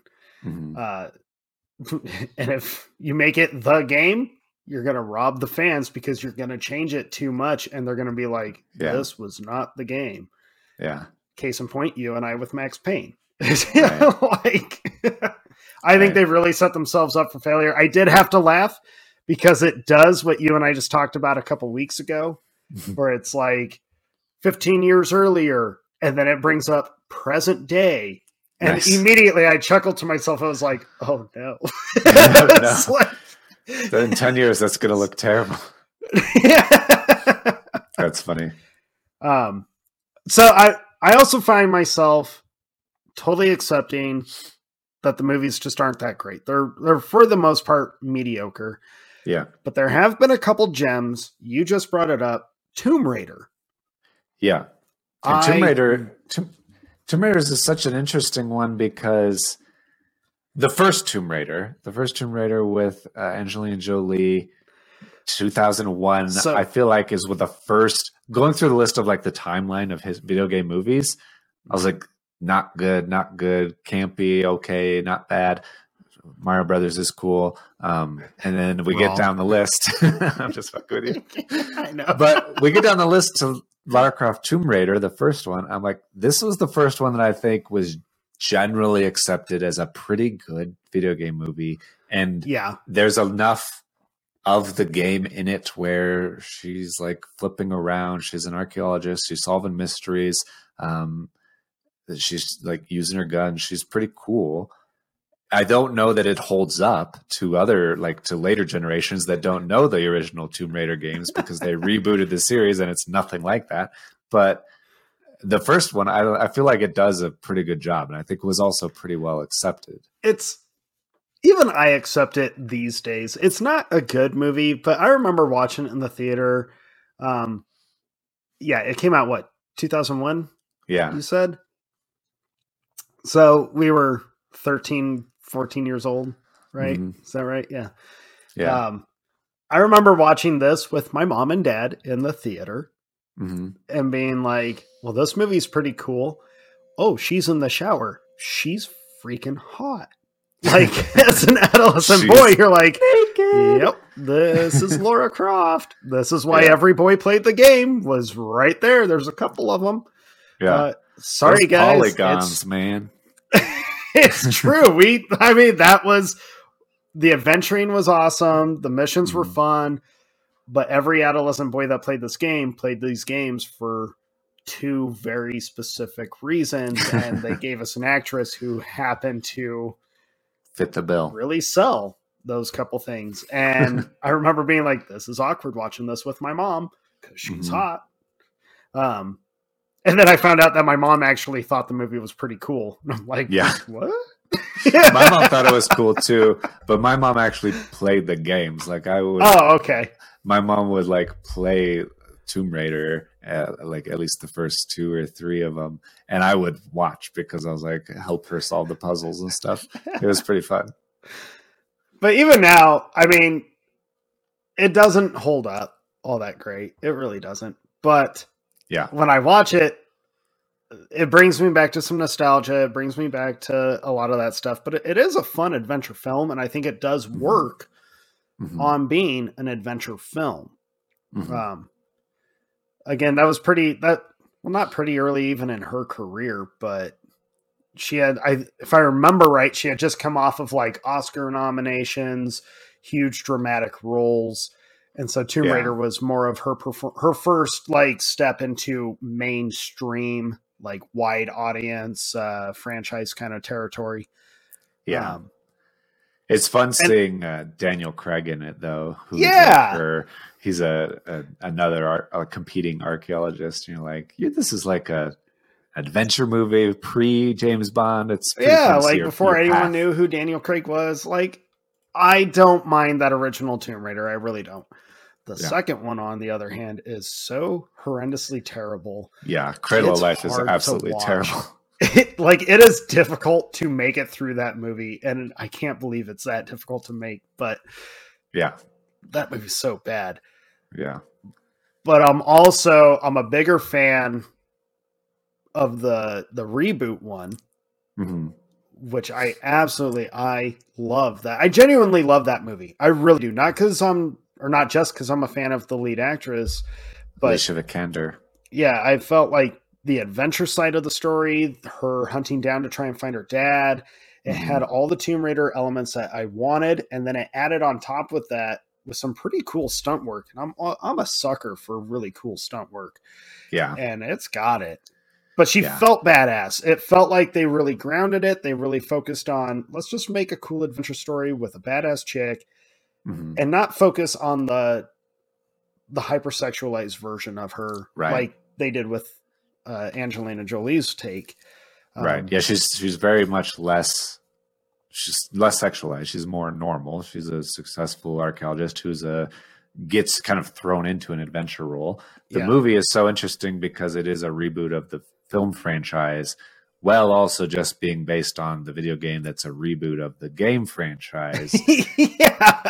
And the video game reboot Tomb Raider is more cinematic, I think, in its presentation, and so it is adapted very well to the film version. I think that it is maybe the most one-to-one relationship between game and movie that we've ever gotten, and it works, I think, well because they're it is cinematic in a way and presented in a good way. They work well, and they're one of the best ones, I think. Yeah, very entertaining, very cool. I wish it would have gotten the audiences that I feel it deserves, because it didn't. I mean, it did pretty well at the box office, but it didn't do as well as I think they had hoped. And honestly, that could have more to do with not necessarily, they're rebooting Tomb Raider from the game, but I think people took it more as, they're rebooting Angelina Jolie's Tomb Raider. And I think that messed with a lot of the nostalgia that comes with our generation, who that was our Lara Croft. Yeah. But man, I'm telling you, that newer Tomb Raider is pretty cool. And by the way, when I was on IMDb's list of video game movies, Tomb Raider 2 is listed. The sequel to the reboot? Yes. Yeah, I was about to say, I feel like I heard that was coming out. I'm trying to do some Googling, and I don't think they have a date, because it was supposed to be planned for 2001, and that obviously didn't happen. Well, I would hope not 2001. 2021 is what I meant. As far as I know, there's still it's still in development and all this before it goes into pre-production. But I was like, hey, they're actually like, is this going to be a thing? Because I would totally go see it, because I really like that newer one. Yeah, and it looks like keeping Alicia Vikander as Lara Croft in it. It should, which I think they should do, because I thought she did a great job. Definitely. You know what one still just baffles me, and and people who have been listening to us long enough know I'm a big fan of this movie for a lot of reasons. But it's a surprise hit. Yeah. And it's probably the most well-received video game movie we've possibly ever had. To the point where like the sequel got greenlit opening weekend of the first one because it was doing so well. Not just because it was raking in the dough, but people were walking away from the theater like, that was fun. Like, that's what I wanted. Yeah. It's surprising because of the boycotting and the fan backlash that this film received just months before the release date. As soon as the trailer was released, yeah. Yeah, so Sonic the Hedgehog, like that first trailer they released with Sonic's design, caused such a backlash from the gaming community and just Sonic fan community that the studio redid his entire design. Now, they didn't reshoot any of the movie, they just redid his design. Yeah. And then the movie released with his updated design, which was funny that it's the updated one. Yeah. Because they just put the video game version in. They're like, all right, let's literally just put the video game design in the movie. And guess what? We tried to change it and make it more realistic. You obviously didn't want that. Right. But look at the success. This is I think Sonic could be used as such a great example to every studio out there. Yeah. If by some small chance a studio exec is listening to our show, take note.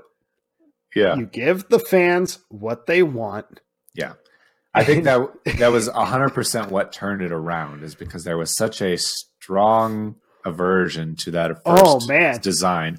But the studio's willingness to listen, spend the money, re-render that CGI character. It wasn't a lot of work, but I'm sure it would cost money. But it had to have cost money. Yeah, they took the time and said, okay, we'll delay it. We will fix it. We will give you what you want. And people are like, thank you. I will now go see your movie and like it. And they did. And the movie's like, I think it has the highest rating of video game adapted movies, or at least one of the highest. Yeah. Audiences, whether you're fans of the video game, really any kind of movie fan or story fan, seem to accept Sonic the Hedgehog. Looking back on it, like I'm Googling, I forget what the original design looked like. It's honestly not that different. Like they made his eyes a little bigger, more cartoony. Well, but he had they made him taller. They made him scrawny, and they gave him weird mouth and teeth and a weird face kind of. So they're like, but when they made him look like a hedgehog, but they fixed his face by smoothing out his fur and giving him bigger cartoony eyes, and that was all it took to make people be like, okay, that's fine. But now he resembles the image of Sonic the Hedgehog that people grew up with, that we grew up with. Yeah. And guess what? It worked. That's all it took. Not only did it rake in the dough, but you officially get a franchise. They're already going into production for the third movie. They're already going into production for some spin-off series about Sonic and Knuckles. Or maybe that is the third one. Either way, it's becoming a full-fledged franchise now, film-wise. Yeah. And all it took was being like, okay, the fans want Sonic to look like Sonic. Mm-hmm. There you go. Yeah.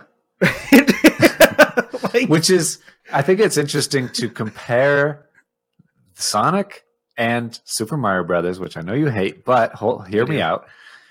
If that wasn't released in the early 90s and there was more of an internet culture and an immediate response, like you could bounce things off the fans now and get an immediate response that you couldn't do in the 90s. And so if the studios had released that and had John Leguizamo and Daisy and these Koopas and all these things in that style, and fans were like, no, King Koopa doesn't look like that. Goombas don't look like that. How dare you? And they're like, oh, okay, sorry. Let's fix their costumes, do it again. Obviously, it's harder because it's all practical effects. But if they just made small tweaks because they had immediate feedback, other than releasing the movie, waiting for everybody to see it, and then be like, that's what it is forever because sorry, that we can't change it. It's such a different thing now that you have immediate feedback, which is weird. Well, it definitely,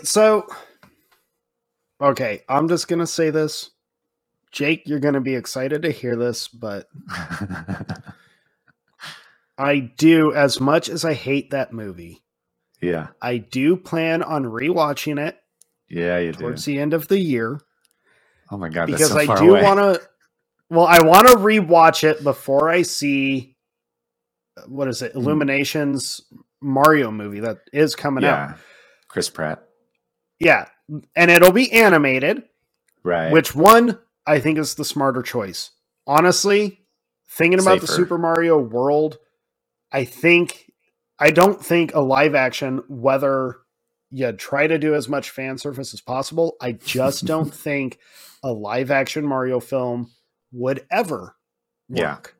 Yeah. I just that was my point. You couldn't do anything else to that first Mario movie to make it more Mario. That is basically what it is. It's just live action. You can't do it. I think that world can only exist in a cartoony animated world. It's the only place it can.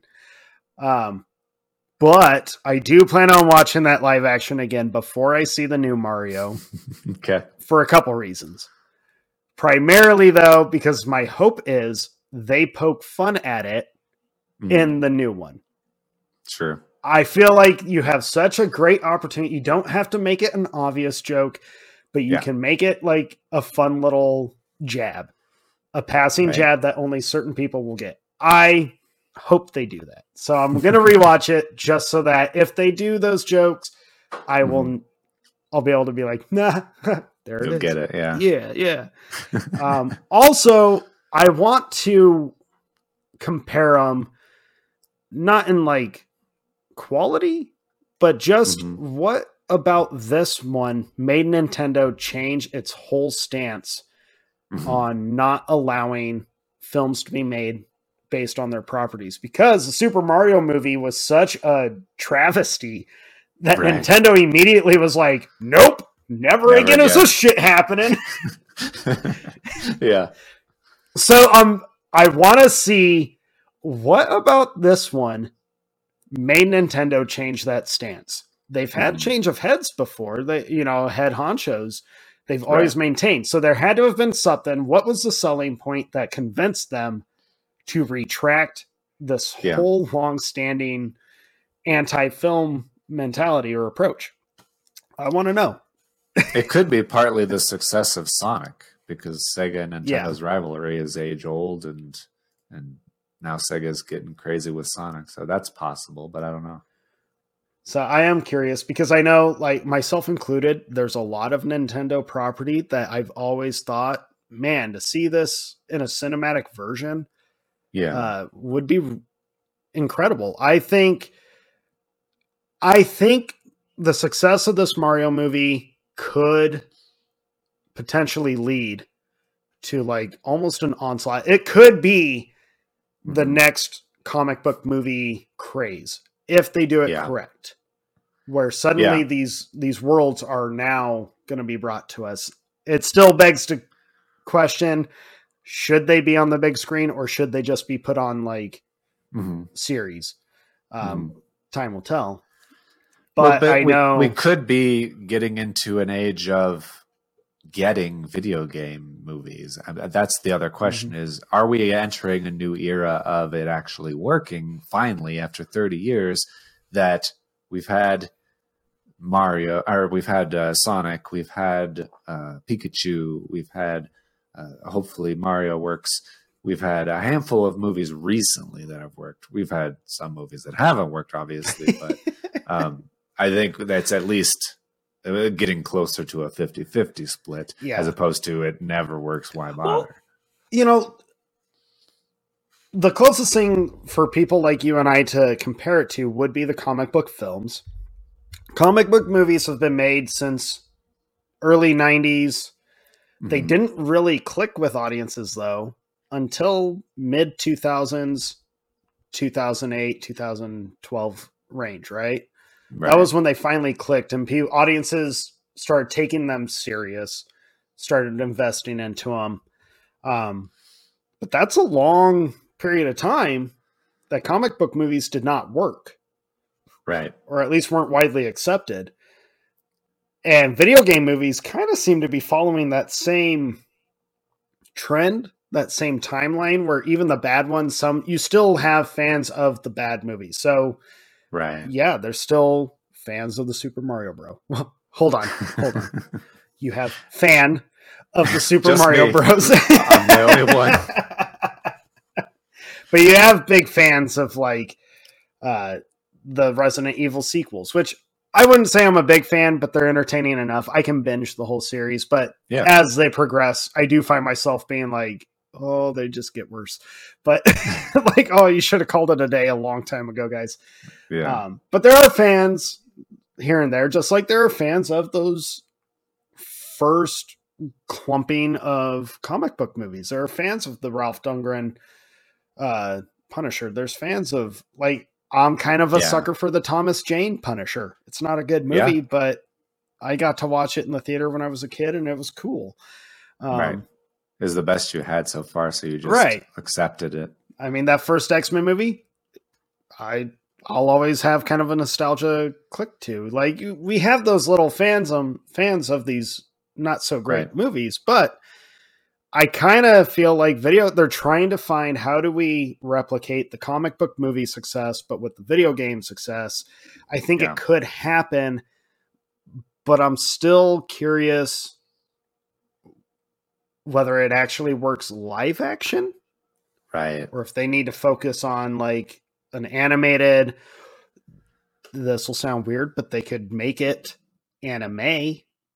If they release like an anime version of these movies, I think that would almost be have a wider acceptance, because a lot of the games are like Japanese properties, or they're That's partly true. I don't generally watch anime or play Japanese games, but I know Final Fantasy was a big deal, and that one Final Fantasy, it's not live action, it's not really animated either. It's like a it's a motion capture film. In fact, it's one of the first motion capture movies that we got. One of the most impressive like CG movies ever, at least at that time. It was very impressive, but I don't know how well received it was by the fan base. I don't think it was received well, but I do remember. So I have that Final Fantasy movie. It's not a great movie. The story is definitely interesting, though. But what's weird about me having the movie is, and don't at me, I'm going to at you so hard. I have never once played any Final Fantasy game. Not once. Never lifted the controller. I've never played it. All right, gamers out there, don't just save it. I've looked into it because it was such a big deal, and I was like, this looks so dumb and boring. I don't like the turn-based stuff, and it just seems so lame. So I was like, no, thank you. But I remember when the movie was coming out, and I remember watching they were doing a story of it. It was on like 2020 or something like that about this movie.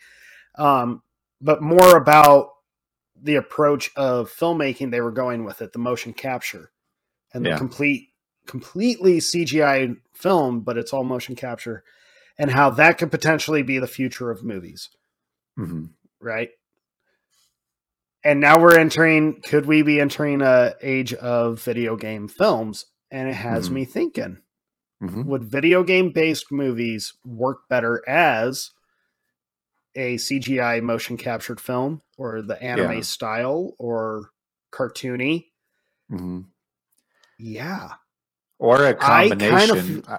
If you look at the possibly two most successful video game movies of all time, video game movies, combine the two.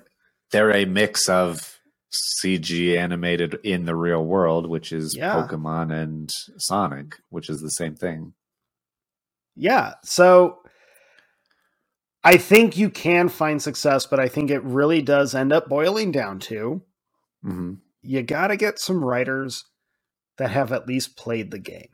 You got to have writers that would be willing to put in talking with the original creators of the game, the writers of the game, because they have full writing staffs on video games. Like, it's not just one dude, it's a full staff. Right. They've all it's like writing a TV show. It's not just one guy. It's a room full of writers bouncing all these ideas and coming together.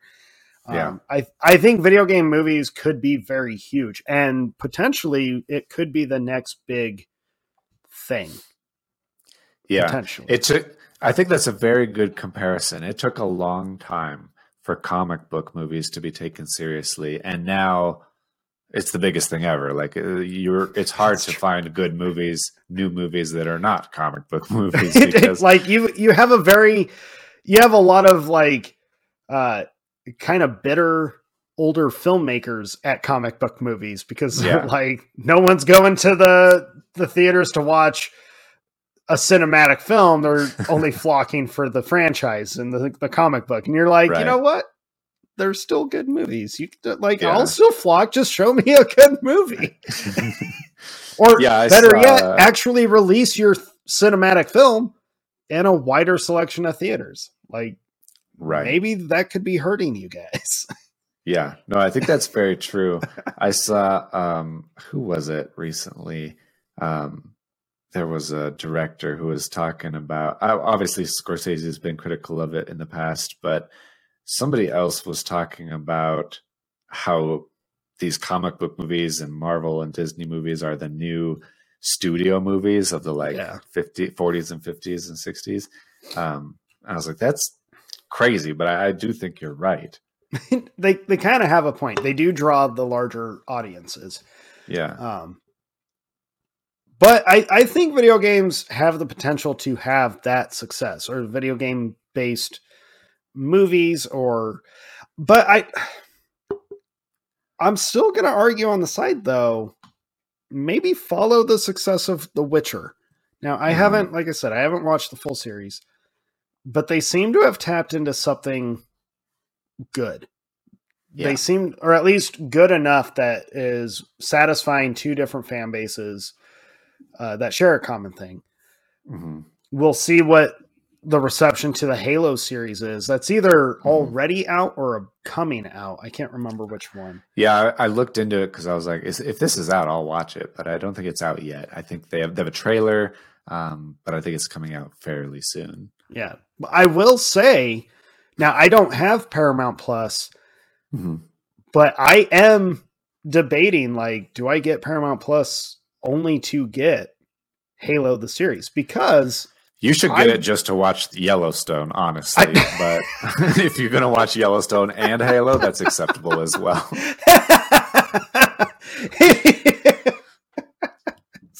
I know you're such a fan of Yellowstone, and I'm not even. Every day I talk about restarting the series. I just finished it. I'm all caught up onto season 4, and I'm like, I should just start it over. I want to rewatch it already. So what Jake is saying is one of these days we're going to have to possibly revisit or revamp our favorite TV show lists. Yeah. Yours will probably change more than mine, but because there's so many spinoffs, it will be Yellowstone and the spinoff 1883. And they're, I think, about to put off a new spinoff of the 4 Sixes Ranch. So he says that like I know what he's referring to, but I have no. The top 3 will be Taylor Sheridan, Yellowstone joints. But yeah, I think video game movies could have success. Now, I am, like I was saying earlier, I'm kind of a sucker for some of the ones that are not that great, but they're entertaining to me.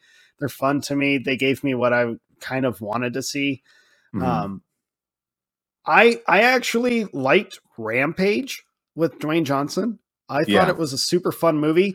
I totally understand, though, and I share the same kind of critique that I do with like the Godzilla and Kong movies that are coming out, that have been out. I love them, but there's just too many people. And I feel like that may have been, I feel like that may have been Rampage's downfall, was too much concentration on the people, or the his emotional connection to George the gorilla. It's not a bad connection, but I just feel like you got in the way. Yeah. Rampage feels like what Need for Speed should have been, where it's based on a game that didn't really have a story. It's just about these monsters destroying stuff. It's done better where it is a movie about monsters destroying stuff, but then you have The Rock in there also as like a selling point. But yeah, I agree. It wasn't bad. It was way better than other examples. Yeah. I just think the people got in the way. I think like the opening to Rampage is fucking awesome, with the mutant rat in space and like the samples blowing up and hitting and creating the new monsters. perfect. Yeah. Throwing in the emotional aspect, drama of it, I'm kind of like, we didn't need Not what that. I'm here for. Right, because as fans of the arcade game, you were always like, I'm going to destroy everything because you played as the monsters. You didn't play as people fighting the monsters. Right. So I think that honestly, that's my biggest critique of Rampage. It's still super entertaining to me, though. I still enjoy the movie quite a bit, actually. Yeah, I think you're right. I think that there is a possibility of good movies going forward. I think choosing better properties is a good start. So stop choosing ones that don't really have any leg room, but choosing ones like Halo, like Witcher, Assassin's Creed. The Assassin's Creed movie with Michael Fassbender and Marion Cotillard and Jeremy Irons and Brendan Gleeson is it's really good, but I was disappointed by it when I first saw it because I was such a fan of the games. Yeah. And they make some choices where they do some unnecessary things, like when they put him in the suit or the machine that reads his mind.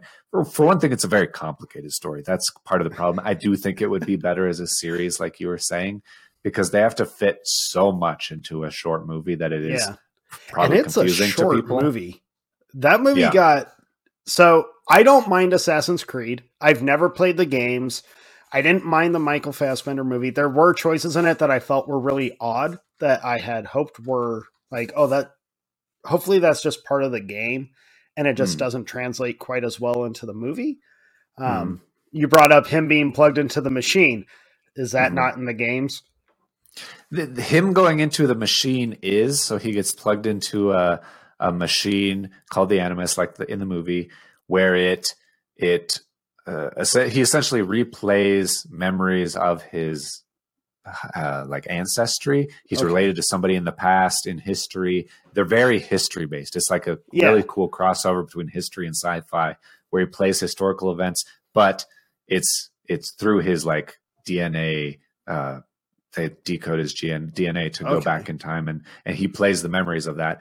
But the machine they normally put him in is like an MRI machine. He just lays there, and you go into this. You never are going back and forth. So it's weird that in the movie they put him in this thing that he moves in 3 dimensions and is moving all over like a VR thing.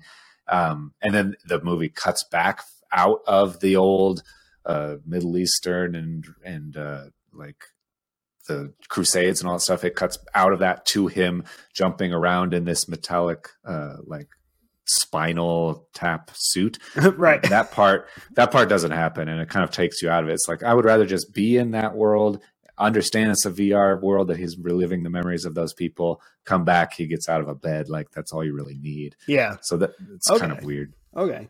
Well, but the general, it's one of the most interesting and original and deep stories and concepts that we've had in a really long time, where... Thank you. And I think that it would be a great series, and it is a decent movie. It could be an even better movie, but it is one of the better video game movies because of the content that it's such an interesting story that's not just history, but also they add this whole conspiracy of the Knights Templar and trying to control this relic of the Apple of Eden and all this stuff. So it's such a cool thing that it could have been even better than it was. It was good, but it could have been even better. I've always felt that. So I don't mind it.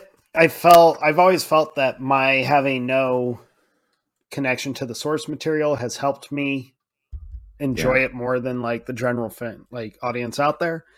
But I always felt like one of its biggest flaws was it's so short.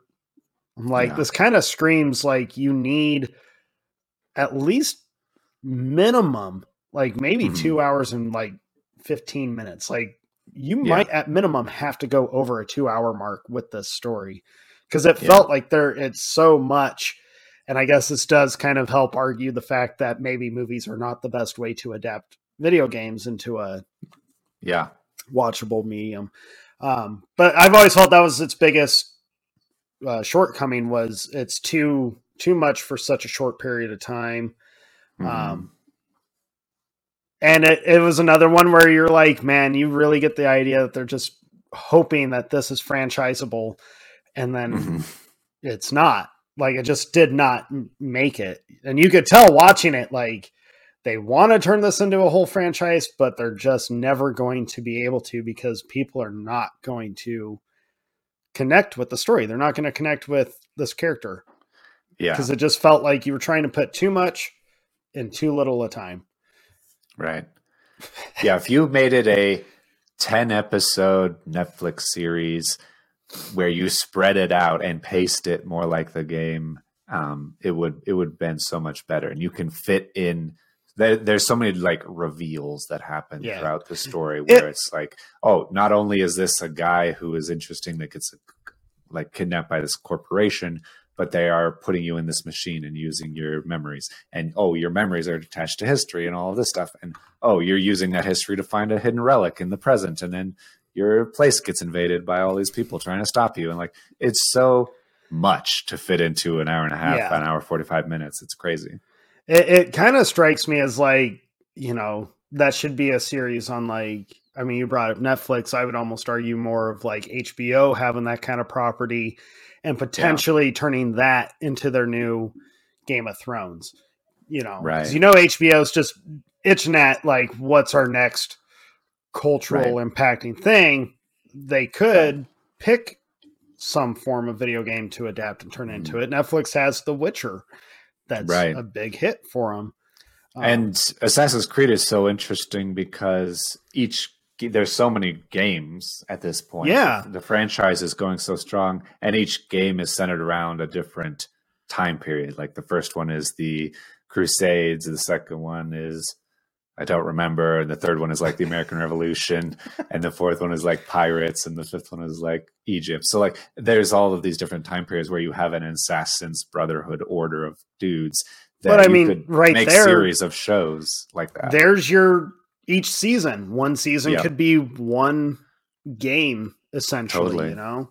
Totally. Instead of one season being one book, we picked this game, this is the new season, or, you know, like that would work. I think that would be interesting. I think you would draw in a larger crowd. Yeah. Your marketing would have to be pretty specific. And that's where, man, I think I'm just going to have to get Paramount, because the more we mention the Halo series, and I've watched the trailer a couple times, and honestly, like, I don't have a game system. Well, no, that's a lie. I have my Switch, but I haven't turned it on in a year and a half. So do I have it? But that, like, when I watched that Halo preview, man, it brought back so much to the point where I thought, like, man, it would be really cool to replay that first game. Because I always felt more attached to that first game. And I was like, it would be so cool to, revisit the game, not just the story mode, but like revisit doing the multiplayer. Like, how cool would that be to hook up the multiple screens again and just kind of have that fun little, like, I know I'm all about nostalgia, folks. Fucking get over it. Right. But that was Halo was so unique, because I feel like video games were always big, but Halo knocked it out of the fucking park. And when I watched the preview for the new series, I'm like, oh my God, I get filled with the same feeling. I get filled with that same, like, oh, this is going to be awesome. Yeah. I mean, you see Master Chief and immediately you're like, they didn't change any designs. This might be the best thing I've seen. It's like a 2-minute preview. Right. Like, yeah. And it's such a cultural phenomenon that happened completely underground. It's individuals in their friend groups with 2 or 4 different Xboxes that all went to the same house, had an Ethernet cable running through the living room, and everybody brought a big giant CRT TV. Before we had the flat screens, you had to carry it in. And it's so funny hearing you talk about your experience with that, because I had the same experience and we never had it together. But we never had it together. Everybody had that, like, everybody brought an Xbox, brought an extra controller if you had one. Yeah. And hooked up your TVs and yelled at each other in the other room and played Halo all night. Like, it was a thing. When you invited people over, one of the first, it was like Super Smash Brothers all over again, where it was like, who has Super Smash Brothers? How many controllers do we need to bring? Right. And that was your night. Halo did that. Yeah. But what made Halo almost cooler just on Super Smash Bros. That'll still always be one of the greatest things ever created. Yeah. But what made Halo so cool was people still talked about the story mode and how difficult that story was, and like navigating through that world, through the missions, discovering the new things, the corporations and all this. Yeah. Yeah. Like, finding it was the Easter exciting. eggs, playing it on the hardest difficulty, legendary. It was a big deal. Who could do it on legendary? Not me. Yeah. At all. Yeah. I did the first 2 and I was like, never again. I can't do that ever again. I don't have time for this. But I think Halo is almost the I think people are looking at the Halo series and people are looking at the Mario movie at the end of the year. Mm-hmm. Of like, okay, which one's going to have the bigger success? Which one is going to connect more? I think, honestly, it almost feels like the studios are wanting to see which one, which median, not which show, but which median are more people going to flock to. Right. And I think those are two huge and possibly the best choices to pick between, because they're such heavy hitters. Mario has the seniority. Mario's got the deeper kind of nostalgic investment in audiences. And He's a the wider known casual character. base. Yeah. And Halo, though, Halo's fan base is massive. Yeah. It's fucking huge. To this day, it's huge. It's one of the few fan bases that love it enough that they're like, we would like a movie. Please give us a movie. Please give us a show. Give us something. Give us more content to this because it's so good. Right. And I think it's kind of cool to see which one. And we could end up getting both kinds, where the more mature video games are put into series, whereas like the more family friendlies are put into film. That could work. It could work, but you got to do it right. And I think, man, Nintendo is just waiting to see, because, fan bases around the world have been wanting some form of a cinematic Zelda film or story. Like, if they get Mario to work, Zelda is next for sure. It has to work, right? If Mario is a success, Zelda cannot be far behind. And I think Zelda would end up possibly being like the Dark Knight or the Iron Man of video game movies. I could see it being an Iron Man. There it is. There's the property. Yeah, absolutely. That's interesting. And I think Zelda would be the one that would work, as you could hint to creating the franchise, or just come out and say, we are making Legend of Zelda Part 1, Part 2, Part 3. Right. Right there. Trilogy. Yeah. Yeah. And you set your audiences up you're preparing them to know, okay. And then you make it like Lord of the Rings. You do it that scope. You do it like you hit all the fan notes. Right. Yeah, I think so. It could work. I guess time will tell, though. Time will tell. Time will tell. I think our consensus has really boiled down to, I know I'm leaning more on the side of like turn it into a series. You kind of sound like you're on that same board. I know reading Reddit threads was really interesting, because there's so many people that have said like, we want to love these movies. We want to love these properties. But they keep missing the mark on it. And it all boils down to like, video games are so long. Movies are not. And studios are afraid to make long movies, which is nuts. Make a long movie. Yeah. My consensus is I am against pigeonholing things. I'm against forcing it into something that it doesn't fit or barely fits into.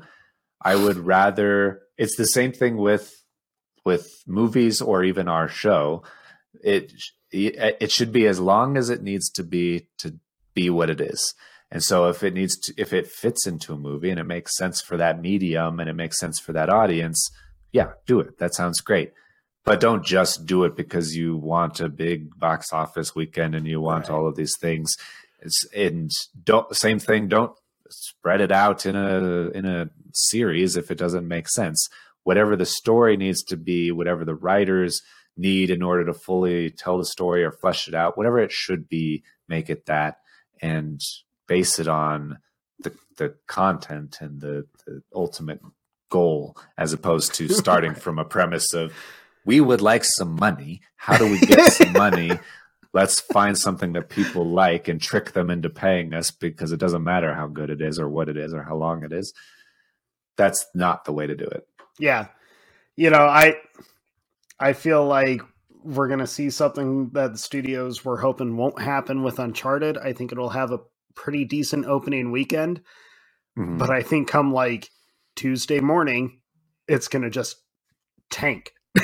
Yeah. Everybody will find out it's not that good. And I could even see suddenly like Death on the Nile or even Jackass retaking the number one slot. I could see that. I could even see Studio 666 beating out Uncharted, at least for a day. I could see that happening, because I think Uncharted is going to be like, oh, let's go watch Tom Holland because we just saw him in Spider-Man. Oh, what a letdown. Like, there was some interesting action, but I agree. I think people would be more interested in this wild Foo Fighters movie about the devil that sounds like unique and interesting. Let's see that instead. Yeah. So I think the studio is going to be really disappointed with the reception of Uncharted. And I think it just ends. I think Uncharted is going to end up like the majority of other video game movies, where it's either forgotten or just regarded as another, like, well, they tried. Right. Yeah. It'll be mediocre, I think, at best at this point. Yeah. So I don't really have anything else on video. Did you? No, I think that's a good stopping point. Feels natural to me. I feel like that was a pretty good one. I mean, I feel you and I brought up some pretty valid points. That is the most on the side of the gamer community I think I have been in a long time. I'm sure they appreciate it. I'm sure, especially like my closer friends that are diehard gamers, if they're listening to this, are probably like, damn. Doesn't show much love for the gaming community. I'm definitely interested in hearing from gamers and people who have opinions about this. If we missed anything, or if there's any examples that you are interested in or want to bring up, definitely feel free to reach out. You can call in and leave us a voicemail. We'll play it on the show, or just find us on social media. We're happy to talk about this stuff. We didn't even bring up Street Fighter. Oh, my comment, folks, was the cast is known for being very open about snorting more cocaine than like is ever warranted just to make the film. So that was what my comment earlier meant. But Street Fighter is a horrendous film. It's horrendous, but I feel like it's kind of fun. It's more fun than like Mortal Kombat, which I think they try to take seriously. Yeah. Street Fighter's characters are so wild, and the whole movie is so wild. And it could be because they're on cocaine, but it's a funny, weird movie. Yeah. That's another one I'm kind of shocked they haven't tried to reboot, just because I know Street Fighter has a huge, very diehard fan base. But yeah, let us know if we missed anything, if you disagree with stuff that we brought up, if you actually really like the video game movies. I'm curious to hear from you. Especially Super Mario Brothers, yes. If there's anyone out there to validate Jake. So I'm not the only one. So don't let him be alone, folks. No one deserves to be alone. It's lonely out here at the top. Hit us up. You know where to find us all over the social medias. Our website, you can call in. We do have a phone number on there. You can leave us a voicemail. Yep. Go buy some cool boner swag. It's true. I'm waiting for my hoodie to arrive. It's supposed to be here, but I'm just waiting for it to show up. Nice. Yeah. That'll and then so next week is yes, and that will be an interesting one. You folks are going to get a little bit of history lesson next week with movies.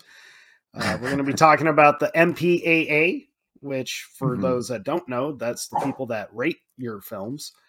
Kind of talking about their hypocrisy and how they rate, kind of why they rate movies the way they do, the inconsistencies, kind of the start of all that nonsense. And so that, I think that should be a pretty interesting one. I'm looking forward to that one. Yeah, I think it'll be kind of like our when we did that whole Rotten Tomatoes breakdown. Yeah. I talked to a handful of people that were like, I didn't even know that's how that worked or how any of that happened. So I think we'll uncover some interesting things. Definitely there's weird inconsistencies that don't make any damn sense, like Rotten Tomatoes. But and you guys are going to learn that although it's not the best sequel in history, but The Temple of Doom is a pretty impactful film for Hollywood. It's true. First. So, Yep. So that'll be next week, folks. Thank you again for everything. Thanks for listening, watching, and we appreciate you. it. Sounds good. All right. See you next time.